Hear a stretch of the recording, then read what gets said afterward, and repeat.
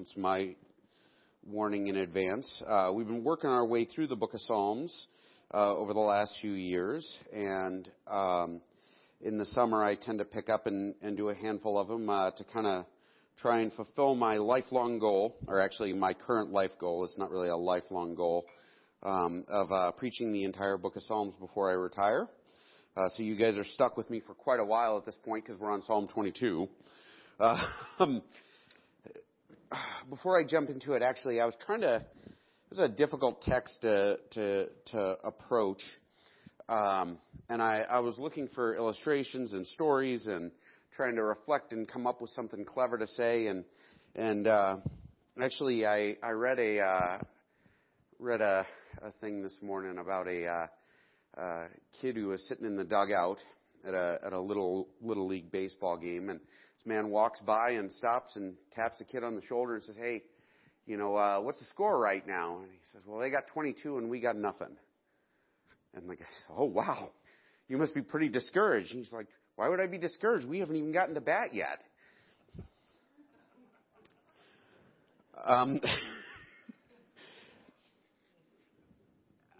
Psalm 22 is potentially the most discouraging of the Psalms. It is heartbreak in a text. It is worry through and through.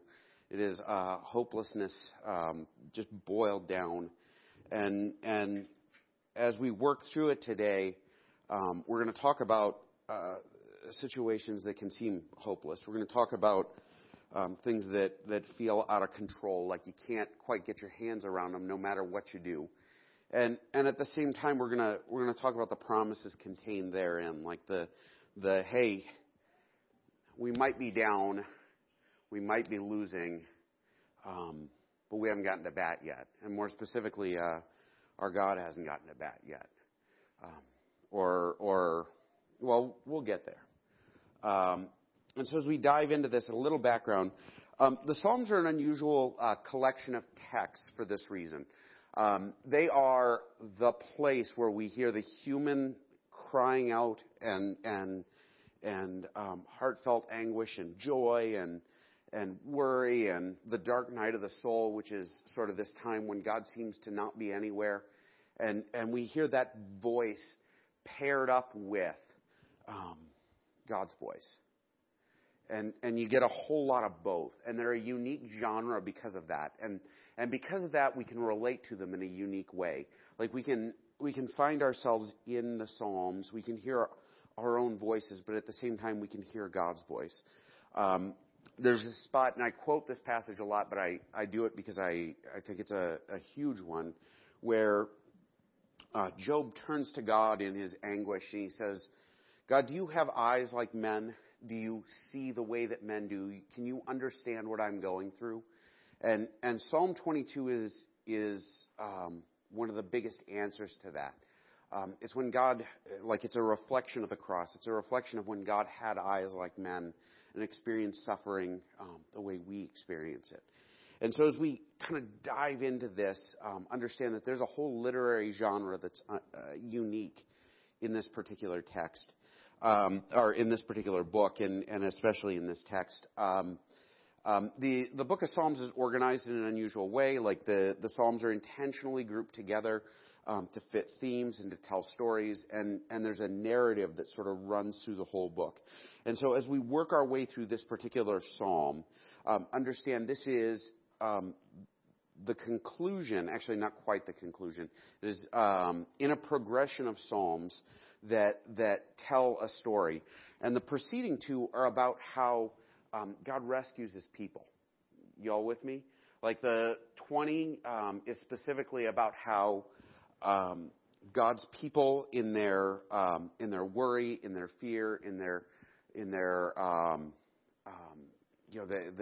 concern, are calling out to God to save their king, probably David. And they're calling out to God to reach in and intervene in this huge and amazing way. And there's hope in it. It's all about how God will come and fight their battle for them. And Psalm 21 is the same, where it is a song about God delivering his people and fighting on behalf of his people and defeating the enemy on behalf of his people. God doing the fighting for us. And so you have this really hopeful God save our King, this, God save me. It's the King writing and speaking, God come and save me. God rescue me from this danger. God fight on my behalf. And then we get to Psalm 22, which is the downer. But in the progression, well, we'll get to it. Okay, we'll swing back around. Don't worry. Psalm 22 is kind of a capstone, and then Psalm 23, everybody knows that one, is sort of the relief on the other side. And so we'll get there. And so, there is some prophetic elements to this, and there's some original context it's going to play in. And it's really tempting to preach this psalm and ignore the context or ignore the prophecy that's there. But we're going to try and do both. And so understand, I'm going to try and stand on both sides of the fence here. Everybody with me? And I'm going to do my best. We're going to dive right in. This is Psalm 22. And I don't always do this. I'm including 0 for you. All of the Psalms have a title attached to them. And generally in commentaries and in other settings, they're considered to be verse 0 in the Psalm. I don't know why. It's just a weird thing that has happened. I think it's because versification was never attached to the titles and the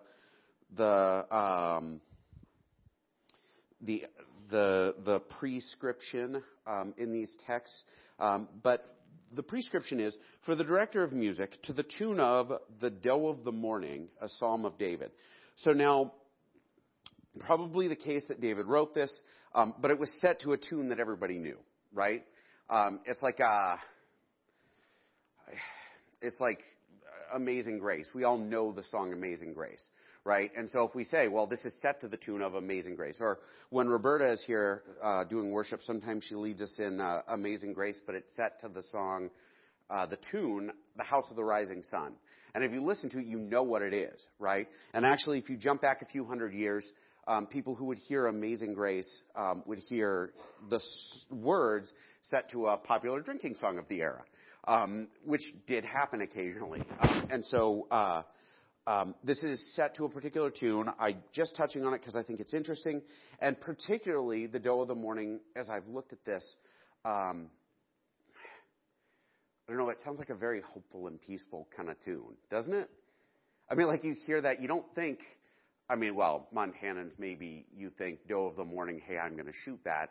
But outside of that context, we tend to think of Doe of the Morning as a peaceful thing, quiet and, the doe out there eating or whatever, or dealing with its baby or, what have you. But it tends to be a more peaceful and so given the nature of the psalm, that's a powerful testimony, right? That this was probably originally sung in a very peaceful way or a very slow way, which makes sense because it's kind of a sad song. So verse 1 and 2. My God, why have you forsaken me? Now, we all know this one, right? This is quoted in all of the Gospels in association with Christ, right? And actually, this psalm is quoted some 28 times, if I remember correctly, in the New Testament.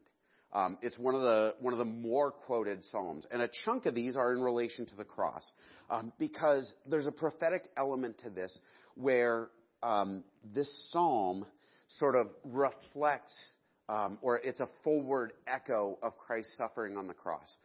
It is the story of Jesus on the cross, crying out in agony, bearing the weight of our sins on his back and being punished by God in our place.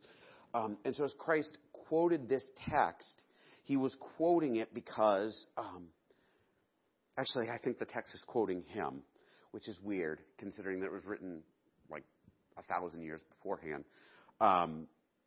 Why have you forsaken me? This is also in the perfect tense, which means that it is a completed event. It is not, why do you continue to forsake me? It is not, why will you forsake me? It is, why have you forsaken me, as an event that has happened. God has abandoned him.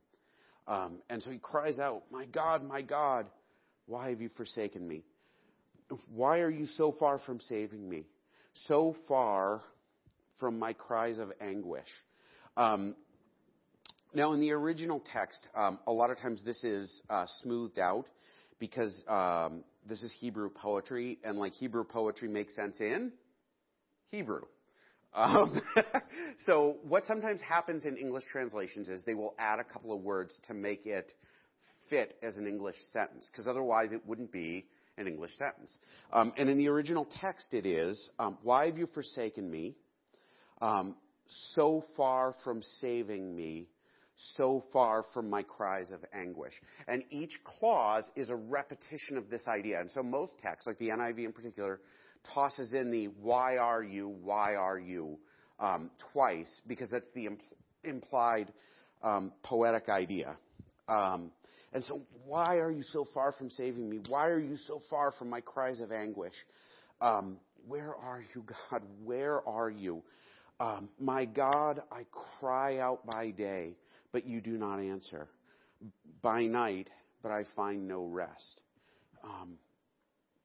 And so the psalmist says, listen, I'm crying out constantly.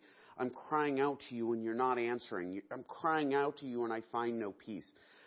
As we progress into the psalm, part of what we're going to come across is this is a really foreign idea to this guy, right? Like as David writes this is very foreign to his understanding of how God is. It's very foreign to his understanding of how God responds. It kind of reminds me, Titus, when he was, he must have been 3 or 4. He stood up because he hears me talking about him. We were in that little playground across from the school, the elementary school, and he was trying to climb up the jungle gym. And he got to this point where he was hanging from like this ledge, and he started yelling, "Dad, Dad, Dad," because he was expecting to fall off. And he's kicking his little feet, and I came up and I stood behind him and I waited. And I watched. And he couldn't see me, but he was hanging there. And he's struggling, and I watched him struggle his whole way up and pull himself up onto the ledge. And I was really proud of him, which I still am today, but for lots of other reasons, not just jungle gym stuff. But he assumed I had not come, right? He assumed I wasn't there to rescue him. He assumed that I wasn't. And in reality, I was there all along. You can't, he can't escape from me. I am inevitable. It's a heavy psalm. I'm sorry. I was there. I was watching. But his assumption at the moment, all he could see was what was in front of him. All he could see was the danger. And all he assumed was, Dad, why aren't you rescuing me? And the whole time I was there, I didn't abandon him. I made a decision to let him try, right? And I'm not applying that to the text, but I'm saying, listen, God doesn't abandon us. Like it might feel like we are abandoned. Anybody ever feel that way? Anybody ever feel like God is, God, where are you? I'm going to tell you, I've spent way too much time reading the news this weekend. This week and weekend. Anybody else done this? Watch buildings burn, watch the video of the guy with the knee on his neck and all that other stuff, like all of that stuff. And you look at the world and you say, all of this is out of control. Where are you? Right? I read a thing from an atheist ex-pastor guy who was saying, look at this situation. All God has to do is something. Where is he? And that's a hard response, isn't it? And that pastor, he lost hope that God was there. And he lost hope and lost assurance that God would act. And it is easy to be in that spot. It is easy to look at the garbage that's happening around us, the division and the racism and the violence and the fact that like it's all so broken. It's easy to look at and think, where are you, God? Where are you? In the original context and all the way up until Christ showed up, this psalm became almost like the national mourning anthem of Israel.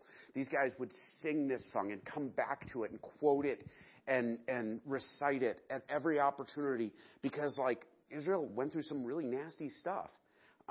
They They were brought away into slavery in Babylon. They were persecuted there. Their temple was destroyed.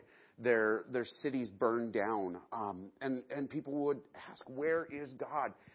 Why aren't you delivering us? Those of us who've been studying Daniel for the last few weeks, one of the recurring themes of Daniel is, because after they've gone into exile, the recurring theme of Daniel is God's in control. He controls who's in charge. He controls the nations. He controls the kings. He controls our lives. He doesn't abandon us. God is in control. And things aren't left to chance, because people were forgetting that. They were saying, well, can our God do anything? Can our God speak? Can our God act? And it's easy to fall into that place of hopelessness. And for those of you guys who struggle with that, who are dealing with illness or depression or financial trouble, or a long history of being mistreated, or the world just being broken around you, or stuff inside of you being broken, or struggles with your own sin and your own inclination to fall into rebellion, or whatever it is. For those of you in that place, understand that even Christ called this out, right? And he called it out as he was fixing it. Which is crazy, isn't it? Yet you are enthroned as the Holy One. You are the one Israel praises. In you our ancestors put their trust. They trusted you and you delivered them. To you they cried out and were saved. In you they trusted and were not put to shame. Now what the psalmist is doing here is he's pointing back into history and saying, God, you did this before. I know who you are. I know this is different. I know this is not how you act. You ever get that where you're talking to someone and they're acting different than what you expect, and you say, hey, this isn't you. What are you doing? Where is this coming from? This isn't like you. What's wrong? And that's what the psalmist is doing. God, this isn't you. I know you. This isn't you. But I am a worm and not a man, scorned by everyone, despised by the people. All who see me mock me. They hurl insults, shaking their heads. He trusts in the Lord, they say. Let the Lord rescue him. Let him deliver him, since he delights in him. That phrase, I am a worm, not a man, scorned by everyone, despised by the people. There's this idea I read about where people reach this point where they become so abused and so broken that they think of themselves as less. Right? They think of themselves as I'm barely even worthy. I'm such a I'm garbage at this point. This is where they're at. And it's easy to find that place where you just, I am worthless. I am nothing. And in reality, we're all people that Christ died for. You can't fall into that place where you say, oh, well, I am worthless. Because you are worthy of the blood of Christ. You're worthy of the cross. You're worthy of God stepping into our world and going through this on your behalf, right? The king is saying all this stuff he's the king. He's David. He is the man. And he's saying, I'm despised and hated by everyone. I'm so worthless. And Christ went through this. Because in a very real way, this reflects the cross. All who see me mock me. Christ was spit on and mocked. They hurl insults. He trusts in the Lord, they say. Let the Lord rescue him. As Christ was hanging on the cross, and he's hanging there, and he calls out that, my God, why have you forsaken me? He did it in Hebrew. Eloi, Eloi, lama sabachthani, which, again, John's not in the room to catch how bad my Hebrew is. But the chief priests are like, oh, he's calling on Elijah to save him. But Elijah's not going to save him. And they're literally doing this. And actually, as he's hanging there, people say, oh, he saved others, but he can't save himself. Why don't you bring it? And he is saving others by not saving himself. But this is a reflection of what Christ did. Christ was mocked. Let the Lord rescue him, but he won't. He calls out to Elijah, but Elijah won't save him. Yet you brought me out of the womb. You made me trust in you, even at my mother's breast. From birth I was cast on you. From my mother's womb You have been my God.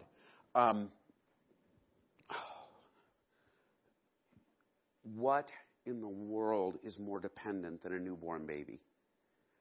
Rebecca, I think, left the room, so I can't point her out and say,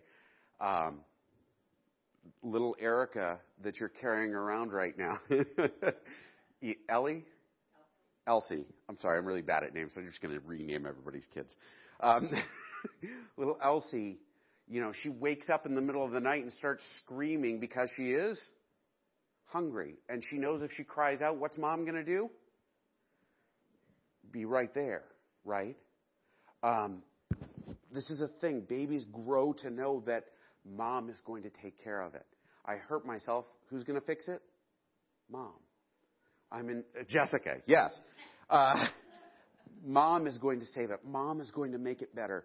And the psalmist is saying, listen, I know you are this way, God. I know that if I'm hurt, I know that if I'm broken, I know that if I'm suffering, I know that if I'm hungry or empty or hopeless, all I have to do is call out to you and you'll be right there. All I have to do is raise my voice and you'll rescue me. Do not be far from me, for trouble is near and there is no one to help. And this is exactly what he's saying. Listen, God, I trust you. I trust you like a baby trusts mama. Save me. Don't stay so far away. Don't abandon me. Don't forsake me. Many bulls surround me. Strong bulls of Bashan encircle me. Bashan is to the north, and it's actually cattle country, right? Like it is the Montana of Israel. It's the area where the best cattle come from, right? Like the most, all this lush green land, and it's green here sometimes. Both of those days, that's what he's referring to. But this like the bull from Bashan would be like a really well-fed and large and strong bull, right? Would be a big, powerful animal. And so he says, this many bulls around me, strong bulls from Bashan encircle me, roaring lions that tear their prey, open their mouths wide against me. The image here is like that a lion in the middle of feasting, tearing another animal apart, roars out against him. Which I don't know if you've ever watched nature videos of lions, like as they're gorging themselves, like in the blood and the gore, and how they're terrifying, right? And he said, listen, these big, strong animals are against me. These lions, these ferocious lions are crying out against me, and I'm poured out like water, and all my bones are out of joint, meaning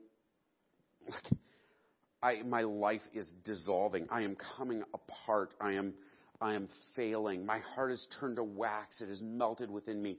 The heart turning to wax is maybe like a reference to bravery, like my courage is failing and disintegrating.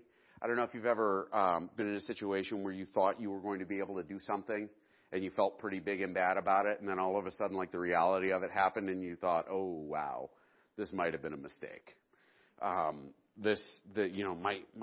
heart is melting within me. My mouth is dried up like a potsherd. My tongue sticks to the roof of my mouth. You lay me in the dust of death. Here's another point, by the way, where there's likely a parallel to Christ. My tongue sticks to the roof of my mouth, like the I thirst thing. This is oftentimes parallel between the two. And you lay me in the dust of death. Of course, then after the cross, he's laid in the tomb. Dogs surround me. So we have bulls, lions, dogs. A pack of villains encircle me. They pierce my hands and my feet. This is just one of those obvious ones, right? Like the hands and feet of Christ are pierced. Dogs attack and they pierce him, as Christ was surrounded and pierced for our transgressions. All my bones are on display. People stare and gloat over me.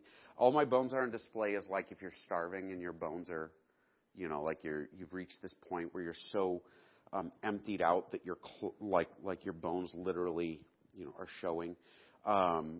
People stare and gloat over me. They've gathered round to glory in my defeat. They divide my clothes among them. They cast lots for my garment. And of course, this is one of those things that's mentioned in the crucifixion narratives, right? Whereas Christ hung on the cross, the Roman soldiers, like they took his clothing because it was a very valuable piece of clothing, and they gambled over who would take it. And this is, again, like, as powerful as this text is, as much as there's something to relate to it in, like, this is also something that points to Christ, right? And so the king writes this saying, listen, I'm failing. I am dying here. God, where are you? And in response, like Christ says, hey, I'm doing this too. God goes through this with us, goes through this in advance of us. But you, Lord, do not be far from me. Now, this is the hinge point in the text. We'll get there. All right. But you, Lord, do not be far from me. You are my strength. Come quickly, help me. Deliver me from the sword, my precious life from the dogs. Rescue me from the mouths of lions, and save me from the horns of wild oxen. So the hinge point here is where he begins to call on God. And the assumption is, as David is doing this, he's written this first half, and the first half reflects this hopelessness. And then probably in the second half, in a worship context, like literally gathered to worship with the people at the temple, praising God and singing about God or what have you, like he's given word that he will be delivered. In the context of us and of the cross, like as Christ is hanging, like we know that there is, but as dark as Friday is, there's always Sunday. It's always coming, right? For us, we know that when we suffer, we know that when we hurt, we know that we have this promise that God will rescue us. And part of what the poem does, if you look at this, deliver me from the sword, my precious life from the power of dogs, the mouth of lions, and the horns of oxen, is a repetition, but it's in the opposite order, which is sort of the poetic element. And like the idea is God is going to undo this, right? And he undoes it in Christ with the resurrection. He undoes it in us with the deliverance we receive through the blood of Christ. Like the renewal that we have, the hope that we have, that as broken as the world is, God will set it right. That there will be an eternity in which everything is set right. That the redemption has happened. I will declare your name to my people. In the assembly, I will praise you. I will declare your name to my people, by the way, is, of course, it's David speaking. So, like, he's talking to my people. But declare your name is a euphemism for worship. And so actually this is worship. So I will worship you to my people. And in the assembly I will worship you. Because for whatever reason, and like the assumption is from the outside, hey, in a worship setting he was given this good news that God would deliver him, that he would be saved. For us, as dark as it is, as miserable as it is, as violent as the world is out there, as much as our bodies feel like they're crumbling, as much as those who are around us suffer, as much as the world looks dark, we know that the cross brings a light that nothing else can. And so we can praise God in the midst of all of this. And I know this is a long psalm, but I don't want to skip over this. Like, I want to do this right because there's so much amazing stuff here. As hopeless as it all can seem when we're suffering, as miserable as it seems when you see injustice and you see people acting wicked and you see homes burned on TV and all kinds of other nonsense, like as awful as it all is, we praise God because we know that he hasn't abandoned us. And even though he feels far away, we know he's there. You who fear the Lord, praise him. All you descendants of Jacob, honor him. Revere him, all you descendants of Israel, meaning worship God. He has delivered you. For he has not despised or scorned the suffering of the afflicted ones. He has not hidden his face from him, but has listened to his cry for help. Now, what's going on here is that there's a contrast. What he's saying is, it seems like God isn't answering. It seems like God isn't doing away with the brokenness in the world. It seems like God isn't saving his people. It seems like God isn't rescuing. It seems like God is silent. But in reality, he's not. We just don't see it. we're hanging there saying, God, where are you? And in reality, he's standing right behind me. Buildings burn and riots happen. People are abused by authority. The world around us is crumbling like under a virus and economic danger and all this other stuff. And we say, God, where are you? And God says, I haven't gotten up to bat yet, buddy. In reality, he has. He went up to bat at the cross. Like, he's already won the game. Like, we're already saved. This world is already redeemed, but it hasn't quite gotten there yet. All right? And that's Paul's tension. Already, but not yet. He has not hidden his face from him, but has listened to his cry for help.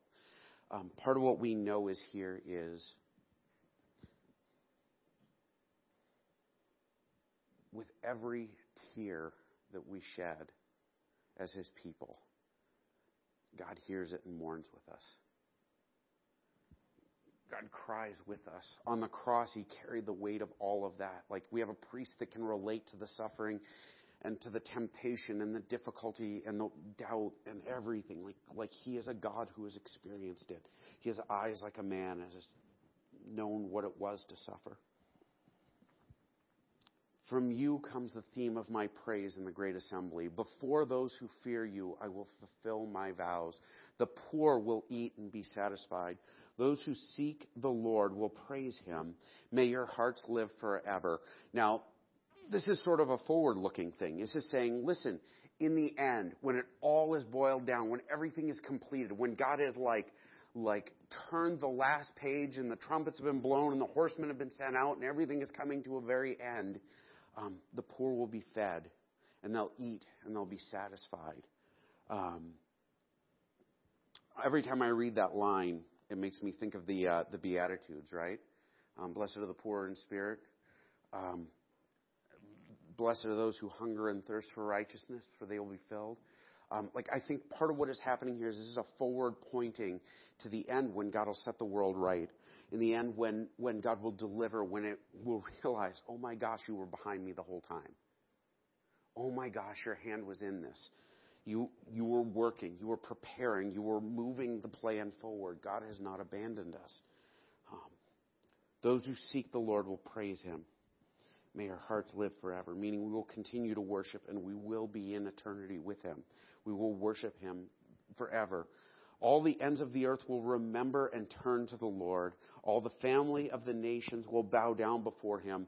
For dominion belongs to the Lord. He rules over the nations, which I think I mentioned earlier from Daniel is the major theme. And it's one of these major themes that runs through Jewish history is that God is in control. He sets rulers. He sets kings. He's got his hand on it. He hasn't abandoned us.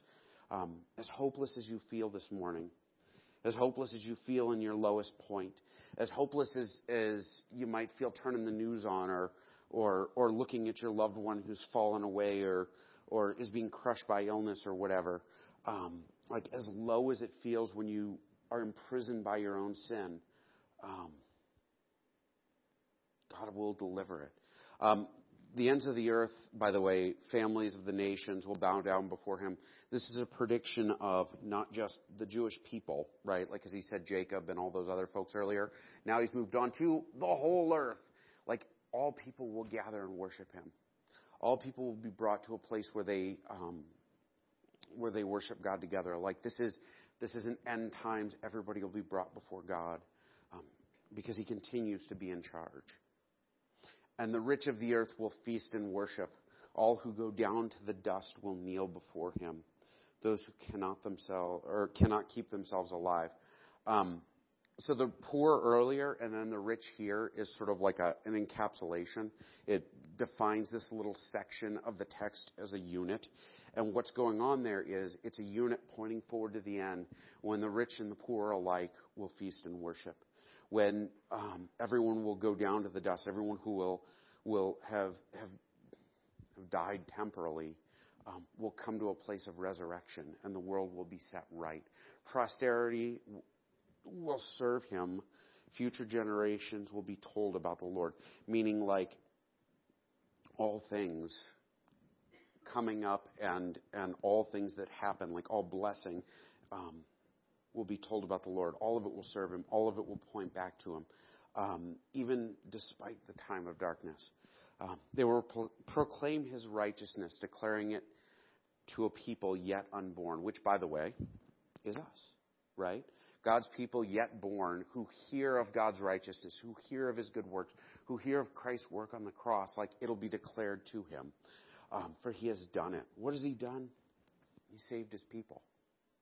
He saved you. He saved me. He saved the wicked people out there who are making the world broken. Like he saved those of us who will call on his name and turn to him. As I finish up, I wanted to finish with something kind of unique today or different. This is a psalm about Christ carrying our sins. And literally, it is a free gift he gives us. We don't have to earn it. We don't have to be good enough. We don't have to be holier than thou. We don't have to be the best guy in the room. Like the only thing I bring to my salvation is the sin that I need to be saved from. And Christ saves me. The only thing I bring to the world, the only thing I bring to my relationship with God is my brokenness, and God saves me. God doesn't abandon me. He sticks by me. And as broken as the world seems, he doesn't walk away.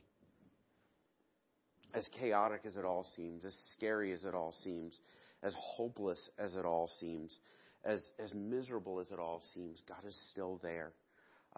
And I think the biggest thing we can get out of this psalm, we can look at this and say, this was Christ, but it's also me. It's like our song. I have a handful of songs that Jess and I, we hear it and it reminds us. You know what I mean? Like our song. Oh, remember when? Oh, remember when? Remember our wedding when, this is the music that was playing. Remember when, on this date, this song came on. Like remember when. This is the psalm of remember when. It's the psalm of God does not abandon me. God experiences what I've experienced. I have a song we're going to play. It's a YouTube video because Rebecca refused to play it for me stubbornly. But as I was praying about this text, as I was praying this morning about the world that we're living in and seeing right now, this song, this is Rich Mullins. The song is "Hold Me, Jesus." It kept coming to mind, and my challenge for you today, in the midst of all of the chaos, in the midst of all the misery, in the midst of everything that's going on, the sickness, the loss, the chaos, everything, my challenge for you is to make this your prayer. Like the same Jesus that hung on the cross, my God, why have you forsaken me? That same Jesus holds on to us. Even if we don't feel his arms around us, even if we don't feel him in the moment, he is holding on. And so listen to the song, make it your prayer today, make it your prayer this week.